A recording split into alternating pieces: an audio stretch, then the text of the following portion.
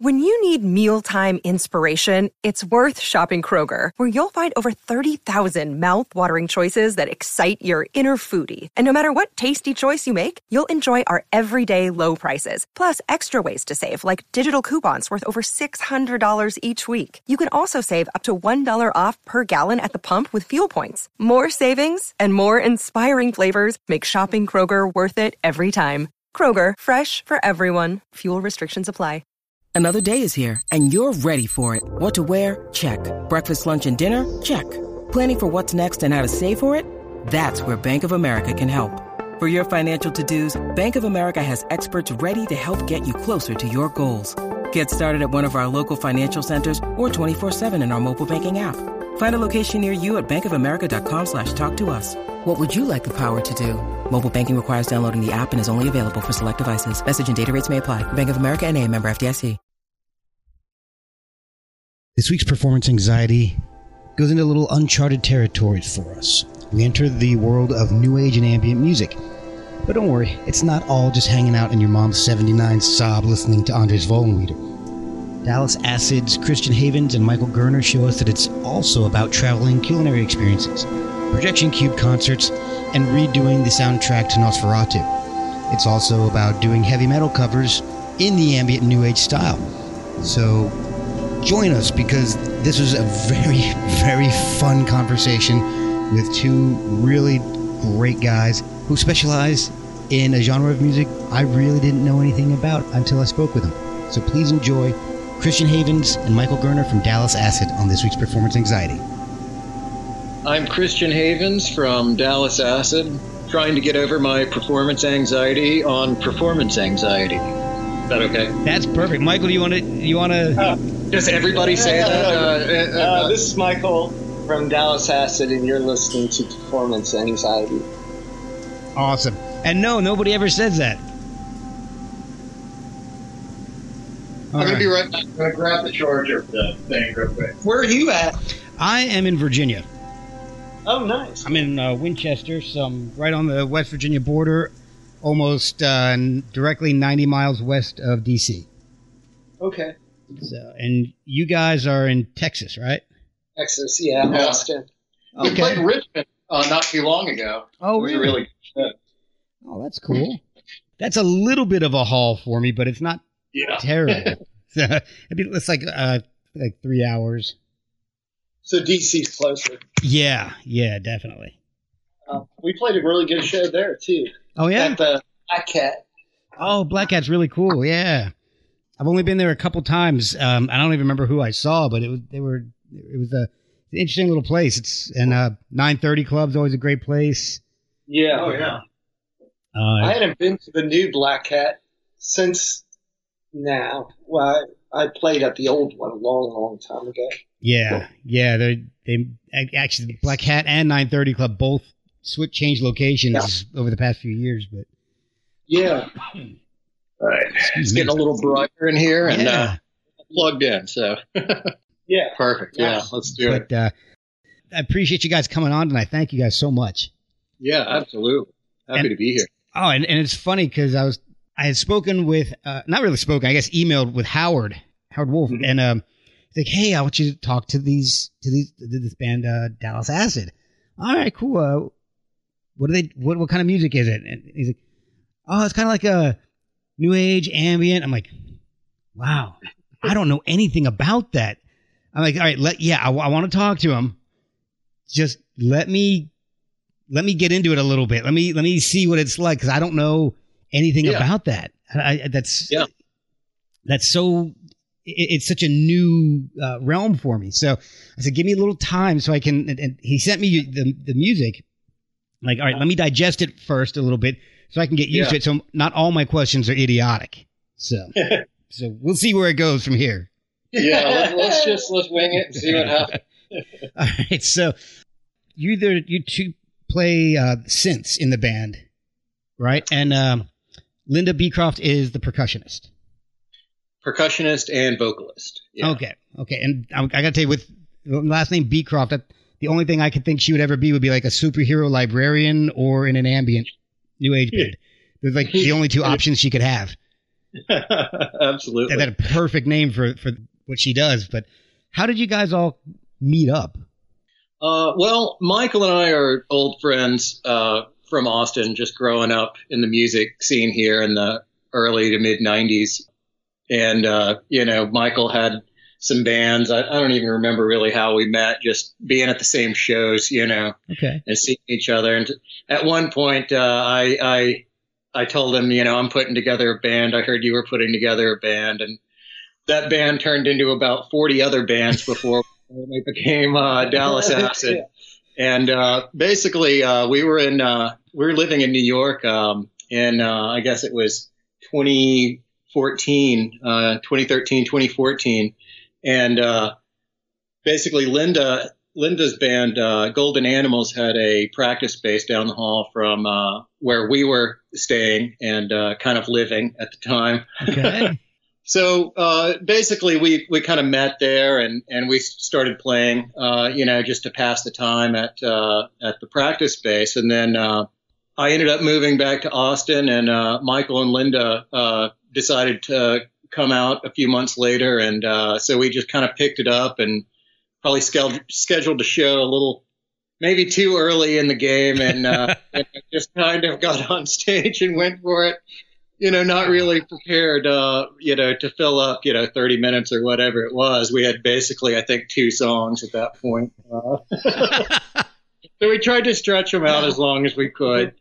And, we figured we need a lot more practice. So we kind of went back to the drawing board and, started writing some songs. And I guess the last couple of albums are more in traditional songwriting, style.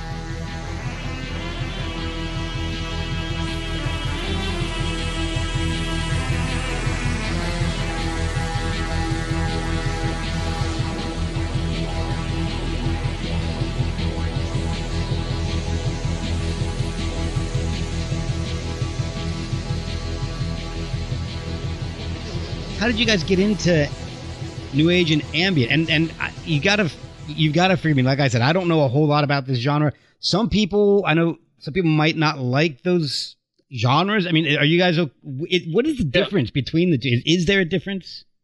I mean, the difference is pretty minimal or significant, depending, I guess, on what camp you're in. I mean, ambient music traditionally refers to music that is almost like background music. It's so sort of subtle in the environment and the atmosphere that you're in. And new age is more about healing the soul and sort of expressing the joys of existence, as well as sort of trying to heal the sorrows, I guess. It's sort of physical, I guess, spiritual genre of music. Okay. So it sounds like you put you guys in the new age category.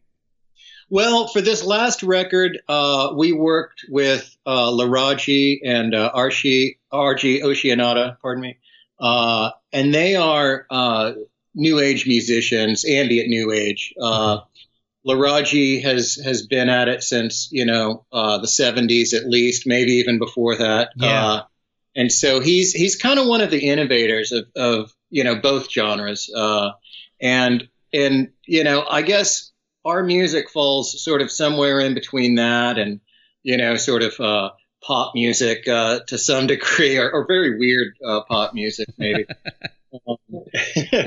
Michael and I, we grew up listening to a lot of punk music and, heavier, stuff. Okay. I grew up outside of San Antonio, so it was like pretty much all like Black Sabbath and Iron Maiden for me as a youngster. But, and both of us, we didn't know each other at the time, but we both were introduced to the works of like Brian Eno, at a fairly young age, when we were still in high school. And he had done a record with Laraji in 1980 called Day of Radiance that was really fantastic. And we were on tour with Dead Meadow on the East Coast. Oh, I love Dead Meadow. Yeah, they're so wonderful. Yeah. They're such talented musicians and great people as well. And so we our tour ended in New York, and then so we had a show scheduled with Laraji. We both really, we already knew his music, but he really kind of dug what we did, and we went into the studio the next day and recorded for 8 hours or so, and this record arrived without leaving is kind of the product of that of those works.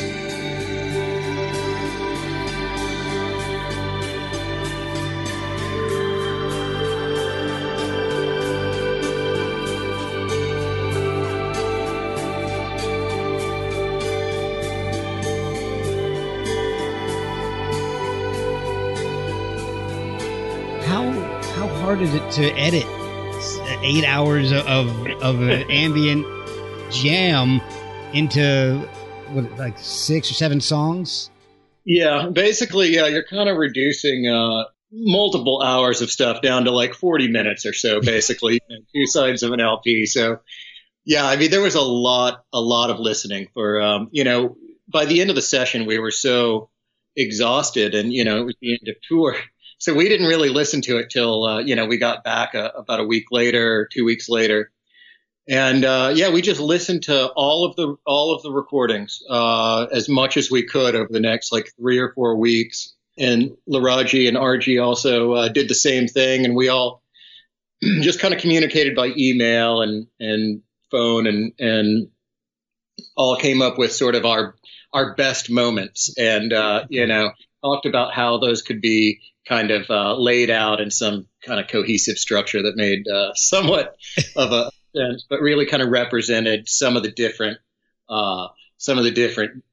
dynamics that we were getting that day. So you'd mentioned you guys listening to punk, metal, sludgy stuff like Black Sabbath back when you guys were younger.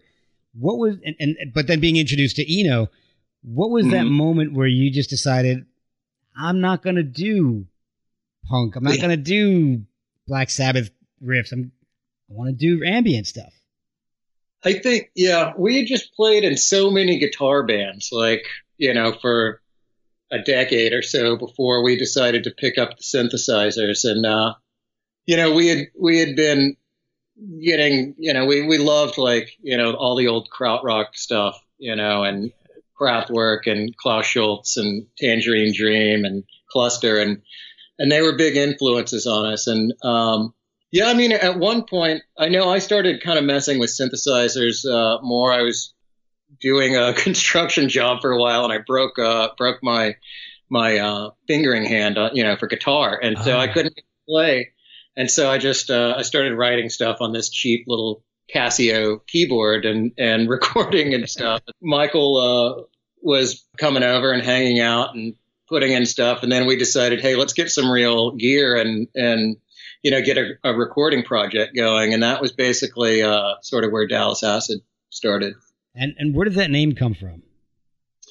Well, it's it doesn't really mean anything in particular. It's just kind of an old inside joke between me and Michael going back, to some crazy times when we were in Dallas hanging out. All right. Well, that's what this show is about, getting those great stories. Yeah. So I'm going to bring this back up again because I think this could be a great idea. And you guys tell me if I'm full of shit or something. You guys grew up listening to punk and Black Sabbath and all that. Has anybody ever done an ambient new age album of metal tracks? Well, it's funny you should say that. We've been working on kind of a secret project of, maybe some reworkings of some of our favorite metal classics. But I don't want to say any more. We're going to have some a few guest musicians making appearances and stuff. But nice.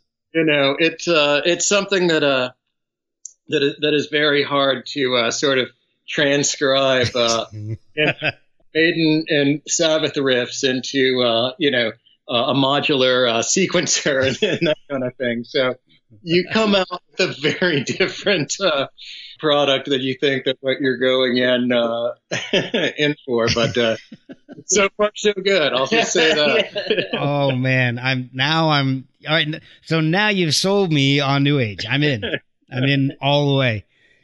You guys have.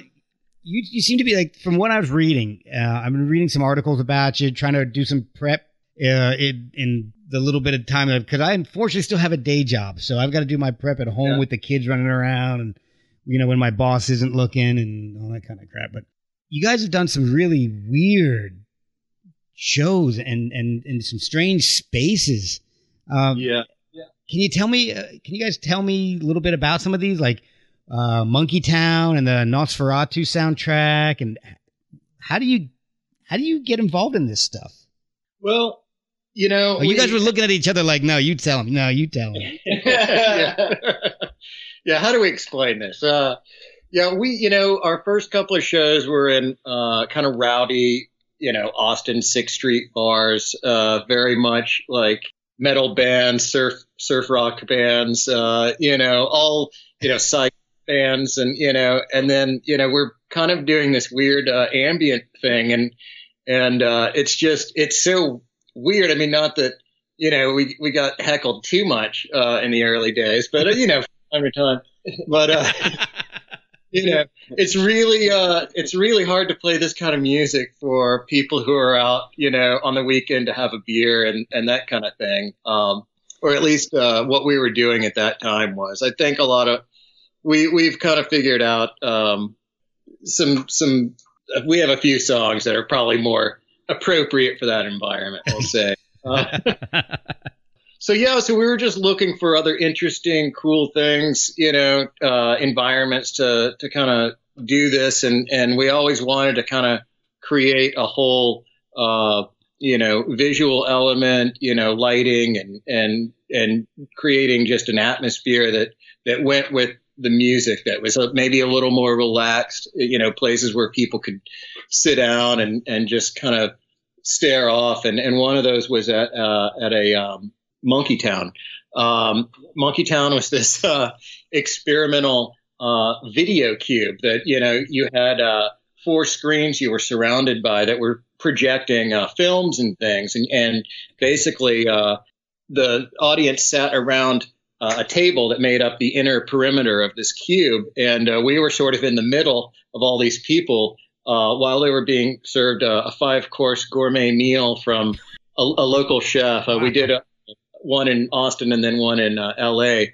And then we basically have sort of a 20-minute or so performance in the middle of this big elaborate meal. And they're basically showing various, kind of art films and short experimental films by, art films. Yeah. Oh yeah. And we showed our film as well. Yeah. We made we made a film for it. And that we kind of, played the soundtrack to. Basically was, the last one. It was called Beamers and Bloody Marys. And, Nice. Yeah. Kind of had a spy theme with, a bit of luxury. So when you're doing this, did you guys get fed too? Oh yeah. Oh. We got to try, sample a few gourmet meals ourselves, and wines as well, which was very nice. Before we did twice a night. Yeah, basically we did 2 weeks, so it was nice. Yeah, to really just be able to keep everything set up. Mm-hmm. And just really, by the end, really hone in on the performance itself. You guys also collaborated with Paz Lenchiton from the Pixies and Perfect Circle to do a musical soundtrack to the original Nosferatu. Yeah. Mm-hmm. How did that come about, and how did you come up with the music for that? Well, Paz got invited. Yeah, Paz was initially invited, I guess, by the Blue Starlight Drive-In Theater here in Austin. And basically, she's a friend and said, hey, do you guys want to do this with me? And we were like, yeah. We started fresh. We tried not to listen to any. I think there's a couple of different soundtracks out there, that are traditionally, put with the DVDs or releases today. But So we tried to just not listen to that and just take it as though it was just a completely new experience. And basically we spent about 4 or 5 weeks kind of writing material and just watching the film over and over again.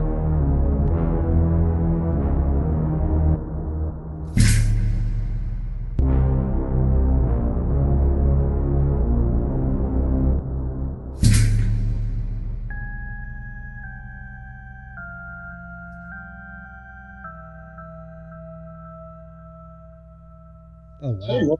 Months. Yeah, maybe it was 3 months. Yeah, I don't know. It took a long time. I remember. I think it was still summer when we started, and then we finally performed it on Halloween. Oh, wow. At the drive-in theater, with set up in front of the screen and everything, and everybody was in their cars with the radio broadcast. It was really cool. It was a totally unique thing. Was that recorded and released, or is that just a live performance that you guys did? It was a live performance, but we started recording it at that moment that, we were coming up with it just to help ourselves remember, That's smart. Here. But yeah, we've basically been completing that this year, and hopefully it'll be out next year. We may wait till Halloween to finally just have a release. And since it's a public domain film, we'll probably release the whole video thing. That would be so cool, because I was looking up some of the music and the videos on YouTube, and I found like a 3-minute clip of that. And it's, that's just the main theme, I guess, that we came up with. And that was our little teaser for to get people out the show. So that was really cool. I really liked it. I would love to hear the entire thing. Awesome. Yeah. Well, we can't wait for it to come out. I think it'll be a really cool thing that a lot of people should really like, hopefully, anyway. So you got, okay, so that's 2 strange spaces and shows that have worked out really well. I know you guys have had some that haven't. Give me one that hasn't worked out so well. Oh, the Palms. Yeah, we did a show at the Palms in 29 Palms out in near Joshua Tree out in the desert, right.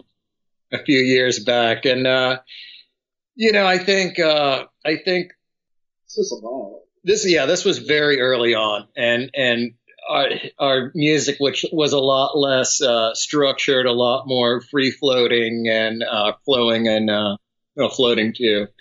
And I think it vibed 100% chemically with everybody that was out there at the desert that night.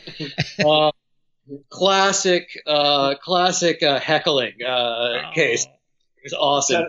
But we persevered, and by the end of it, I think that we had sort of tamed the beast somewhat, I guess. Yeah. Well, that's good. Nobody beat us up or smashed our equipment, so I guess it was a success. So how do you find the crowds between the punk shows and the rock shows that you guys used to attend and with the bands you were in compared to the ambient new age shows that you guys do now? How is there a big? I can only imagine there's a huge difference, but I'm not on stage, so. Yeah, I mean it's definitely different. I think there's a weird sort of crossover where a lot of people that were into metal and punk music when they were younger kind of they kind of dig what we do. I think it's not totally pure and all the time, and so I think there's a little bit of an edge to it. But it does seem like there's a big crossover, and then also everyone from that scene, as they've gotten older, their spectrum of musical tastes have kind of expanded too at this point. That makes sense. And there's a lot of younger kids who are really into this genre of music that wasn't really around when I think we were like one of 10 weirdos in Austin who were into this, say, in like early 90s. Okay. Yeah.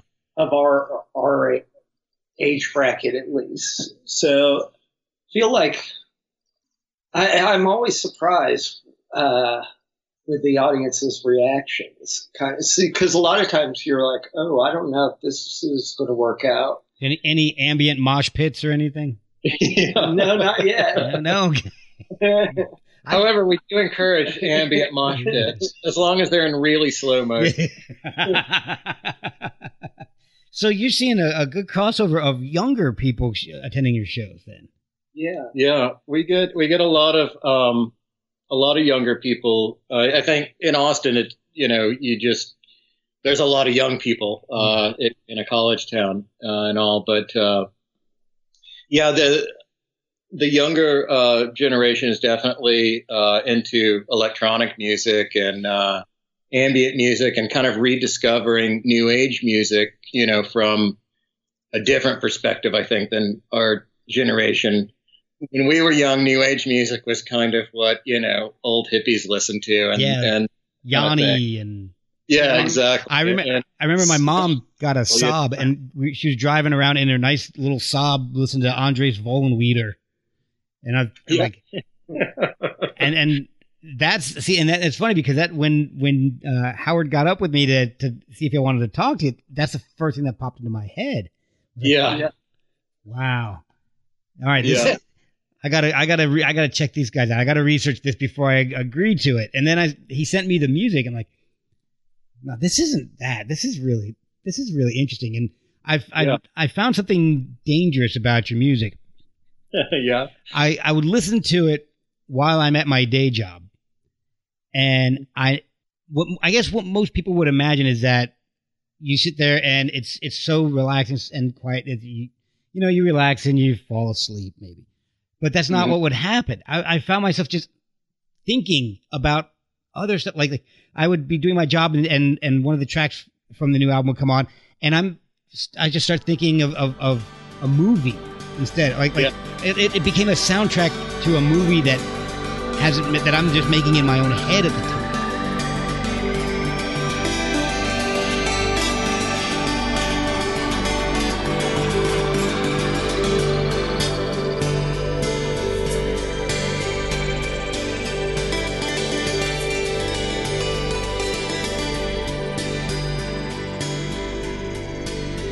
And so I found myself like drifting off, thinking about, having this music in my head, and I'm thinking about, this makes me think of like that I'm in a market somewhere, and I'm doing, and then like 15 minutes have passed, and all of a sudden like my coworkers are staring at me, and I'm like, what? And like, you haven't moved in like 15 minutes. Yeah. Okay. Back, track 2. That's great. But yeah, and that's hopefully if we're doing what we do the right way, it should sort of inspire, I think, that kind of imagination and sort of journey and very, inspire a lot of visual things inside your head, hopefully. It certainly has for me. And then, so I just gotta, it's definitely on rotation at work for me. So fortunately I get to keep my headphones on at work, so I can listen to whatever. I just got to make sure that I stay focused. Otherwise I'm going to be looking for a new job here soon. Well, hopefully that's not our fault. We would feel really terrible if that happened. If not, I might be moving to Austin and we'll be an ambient quartet. I don't know what I'll do, but okay. So that makes me, that jogged my memory a little bit. Linda, she does the vocals. Now, the vocals in the music are low, and it's not. I can't really, in what I've been listening to, I can't make out the vocals. Is that using them more as part of the music, and instead of like in punk music to make a statement or right, heavy metal to just scream at people? Yeah, it's different for different songs, and The last record that we did with Laraji, I don't think has any vocals, or if it does, it's very, very subtle background. Just kind of using the voice as a backing instrument to everything else that's going on. But the record that we've been working on that should be out in probably March, I'm hoping. It features a lot more sort of traditional vocal, I guess, style. Okay. It's very much more present in the mix. Oh, okay. So, and that's one thing that I've noticed in the genre is that from what my limited experience and exposure to it is that there aren't a whole lot of vocals. So yeah, we kind of slowly worked the vocals in. We were just strictly an instrumental band for the first several years. And then, Linda has an incredible voice. So we just started encouraging her to sing more. And, and now I think she sings on almost every song on the forthcoming record anyway. But, and the new album is Arrive Without Leaving. Is there any significance to the title, or is it just something that sounded really good? And what are you drinking? Because I'm out of liquor at my house, and I have to drink vicariously through everybody right now. Oh, yeah. Right on. I'm drinking a Dale's Pale Ale right now. This is, oh no! I was down to a plastic bottle of Jim Beam, and I finished it last week with our sports show, and I just ended up tossing it. I'm done. I got to go get some more. Yeah. So, all right. So, are you guys more beer guys or whiskey guys? Beer, wine, whiskey sometimes. Linda doesn't really drink, but Michael. Tequila. Michael's a big tequila and South and wine. Yeah, like the mezcal. There you go. Yeah, I don't really say no to many of the alcohols. They're all welcome. Yes. just like ambient music, everybody's welcome. Yes, exactly. Yeah. Well, I'm right there with. I'm a recent convert to good tequila, so you guys got me with that one. Yeah. Oh, nice. Yeah, I love good tequila. And if you ever get out to LA, you got to check out my the other podcast, the Eric, the co-host. He just opened up a whiskey bar out there. So. Oh, right on. So if you ever go out to Hollywood, to LA, go to the Rye Fox. All right, the Rye Fox. Well, then. Yeah. Wait, I'm going to get yelled at. It's just Rye Fox. Sorry. Oh, Rye Fox. I got chastised last week for saying the Rye Fox. So anyway, okay. So I was asking you about significance of the title "Arrive Without Leaving." Okay, so yeah, "Arrive Without Leaving" at the very end of the session. We had been going for all day. 7 hours or something at that point. Oh yeah. And, for the most part, we had stopped playing, but the tape was still going, and it was basically something that Laraji just started singing freestyle at the end. Oh wow! I think it was "There's no way to arrive without leaving." While we were packing up all of our gear, so it was kind of a funny thing, and we'd get to the end of the tape, and we had been listening back to everything, and it just kind of stuck out as a really good title for the session. So that got recorded. Him singing that a little bit. Yeah, he did. Yeah. Okay, good. It's like the very last thing on the tape. It's of course. You guys are playing for 8 hours. Finally, you're packing up the last thing. It took us 8 hours to get to this point, but yeah. So now you guys are being synths and percussion. You guys don't get to move around on stage a whole hell of a lot. So not really. Every once in a while, Michael and I might switch keyboards or something, but that's about as exciting as it gets. We pretty much don't move at all. Well, that's good because I've had guests on before who I've asked them what's the worst thing that's happened to them on stage, and I've had guys break their feet. I had somebody trip over some instruments. That broke his bass. during a I've show? seen fall off stage more than one time. Somehow, just sitting there. I don't know, but it's happened. I'm just going to admit it. People have gotten on video. It's embarrassing, but yeah, even ambient bands can fall off stage if things get too exciting. Oh, all right. So now I've got I've got a YouTube hole to go down. Yeah. I find Christian falling off stage. Let's see. Now, you mentioned that when you guys were first starting out, a lot of your stuff was improvised and all.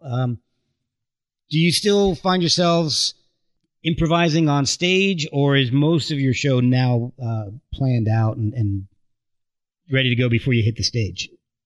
It's mostly planned out. We do have, certain songs and certain sections of songs which we do, have completely sort of like live interpretations.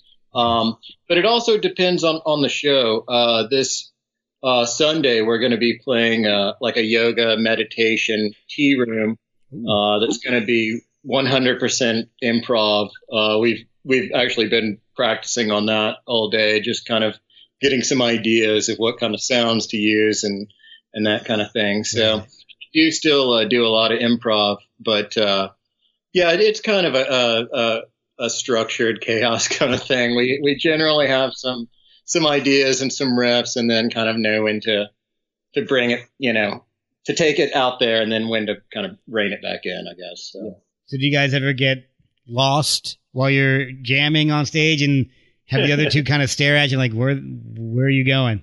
It's happened. It happens less and less, but we've played some fairly big festivals where there's there's been a few moments where you can't. Everything's so loud you can't always hear yourself. You don't know what's going on, and luckily at that point in our songwriting or whatever, you could cover up those kinds of mistakes pretty easily. It wasn't as obvious that you weren't playing the right song anymore, whatever.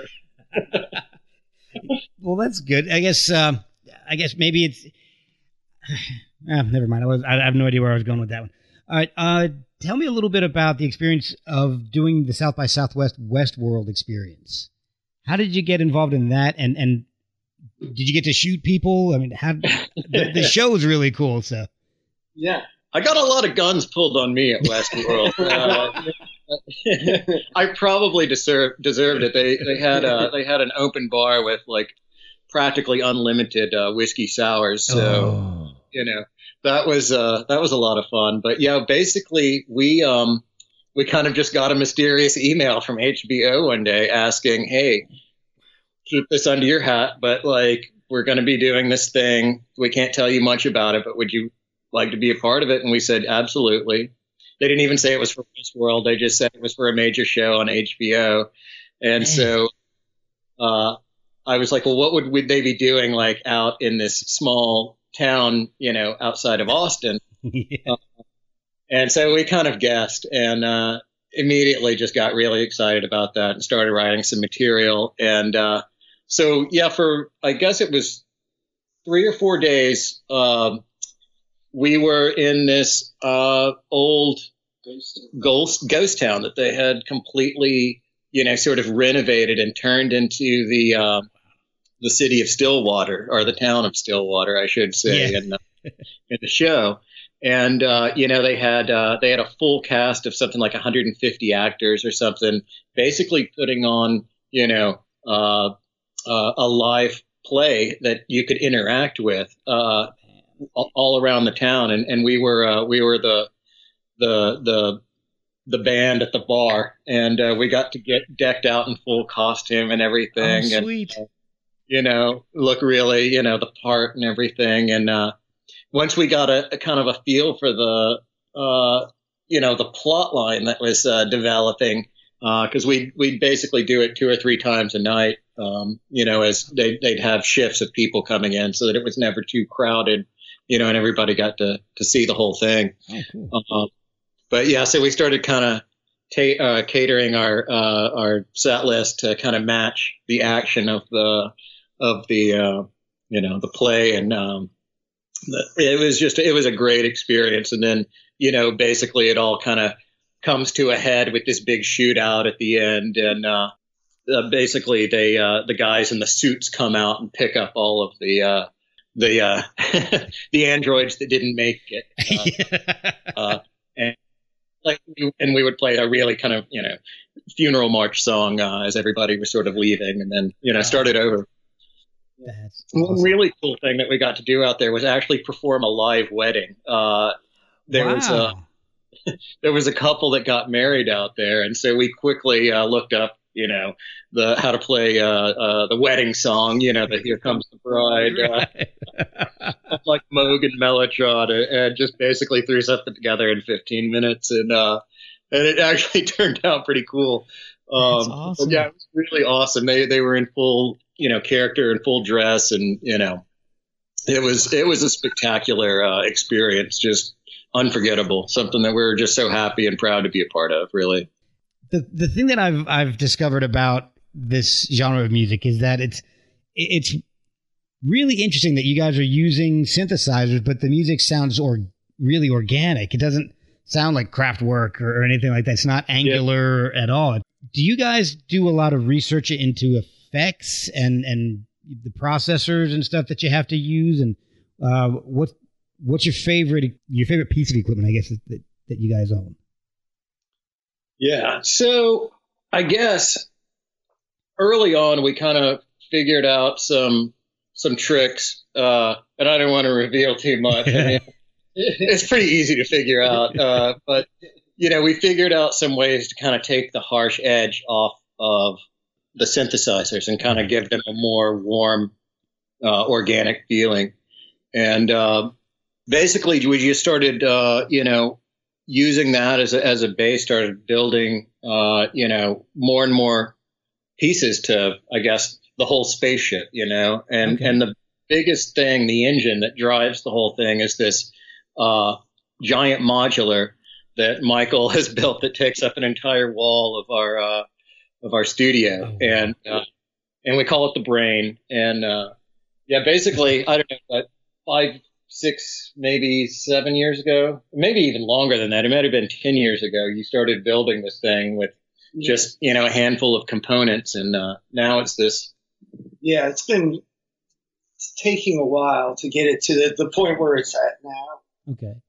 I probably started it up in 2005, 2006. We were in LA. Yeah, that was the time. Oh wow. Yeah, that was 2006, right? Yeah.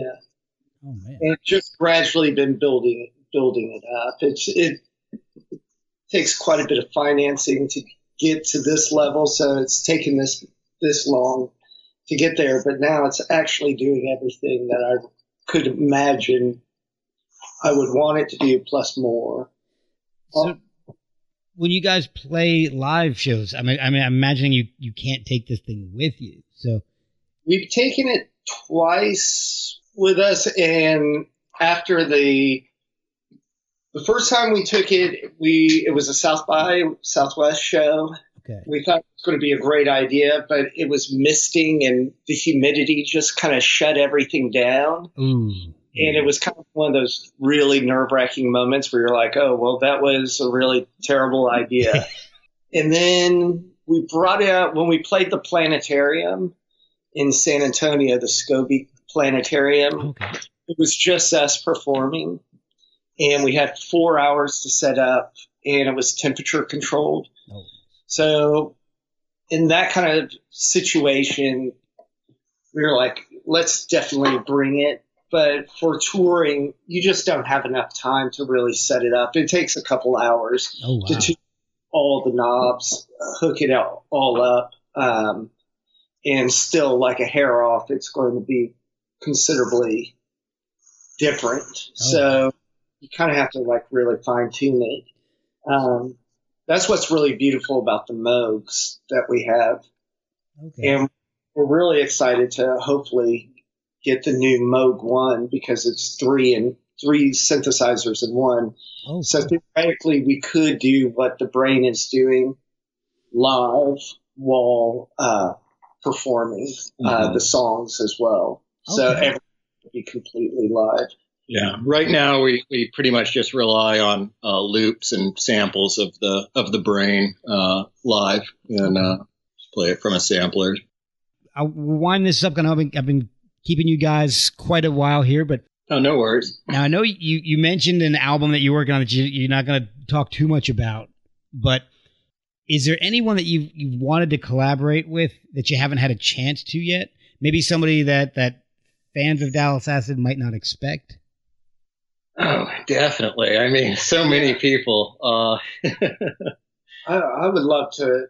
I don't know how unexpected this would be, but I would love to collaborate with Klaus Schulze. Oh, yeah. This really shaped us musically. Mm-hmm. I actually have one of his albums. Oh, yeah. Which one? I think it's called Moon Lake. Moondawn. Yeah. Brown cover with like a circle on the front, I think. I don't know. I've got this is going to sound weird. I actually have a promo copy of it. Okay. A friend's aunt worked, my friend's dad was vice president of Ryko Disc or something.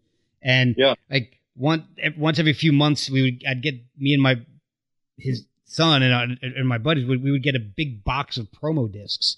And stuff that just it was it was a few months old and it had been released at this point, or just stuff that I guess went south. I don't know, but we would get tons of this stuff, and we'd sit there and go through it, and it's just one that I kept, and it's like the one ambient album that I have, and it's fantastic.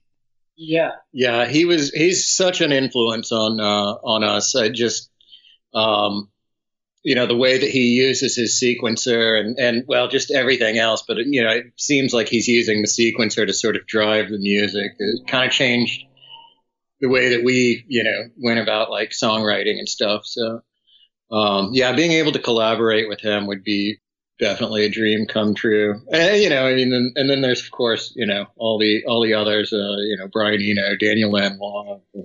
Is there anybody... And anybody that may be out of the genre, maybe somebody wouldn't expect, like I almost said Robert Fripp, but I guess that would make too much sense. Jason Pierce from Spiritualized and Spaceman 3. Yeah. Also, just a big influence on us, especially when we were younger. We were really, or I was really into Spaceman 3. I don't want to talk for Michael, but I know he was at one point.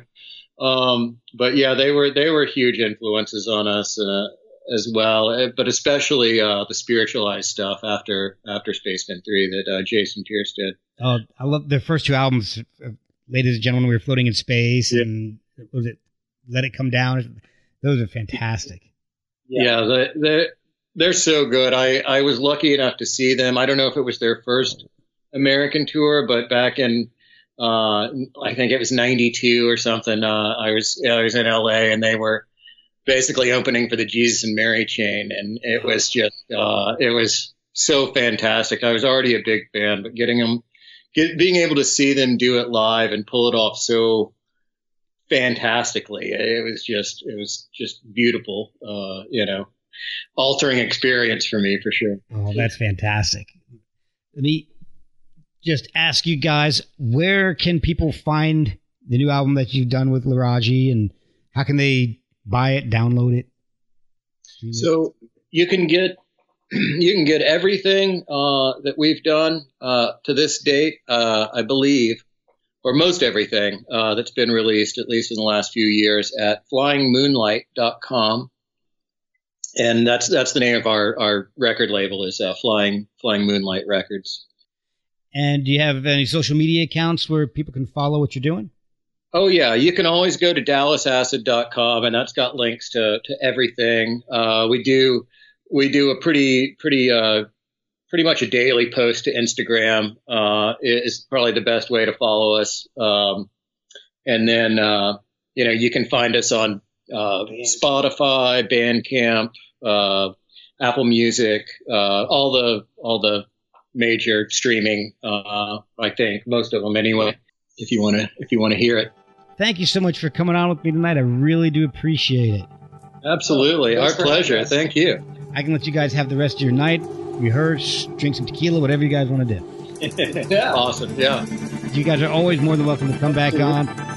Thank you, man. Yeah, our pleasure. When you get that, I'm dying to hear some of these metal ambient covers of some metal tracks. So when you guys get that done, I've got to get that. I'm going to send you a sample as soon as we get something. I'll send you a few tracks. So, please do. I'm real good at secrets.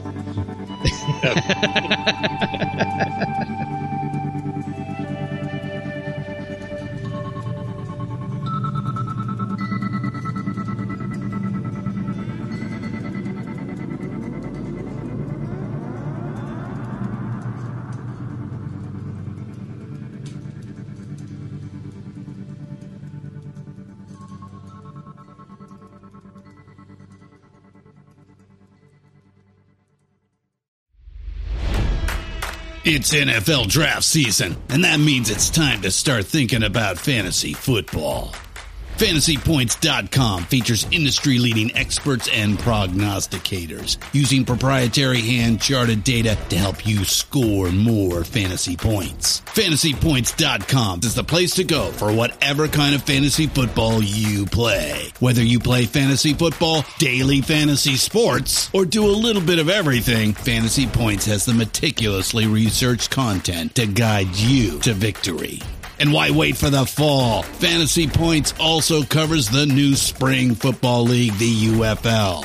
Join the guru, John Hansen, Scott Barrett, Joe Dolan, and other massive names in the fantasy football universe with an exclusive offer. Use code Pantheon for 15% off any Fantasy Points package, including the all-in package, with access to every article, tool, and data nugget that Fantasy Points has to offer. That's FantasyPoints.com and code Pantheon for 15% off at Fantasy Points. FantasyPoints.com, code Pantheon. Score more fantasy points.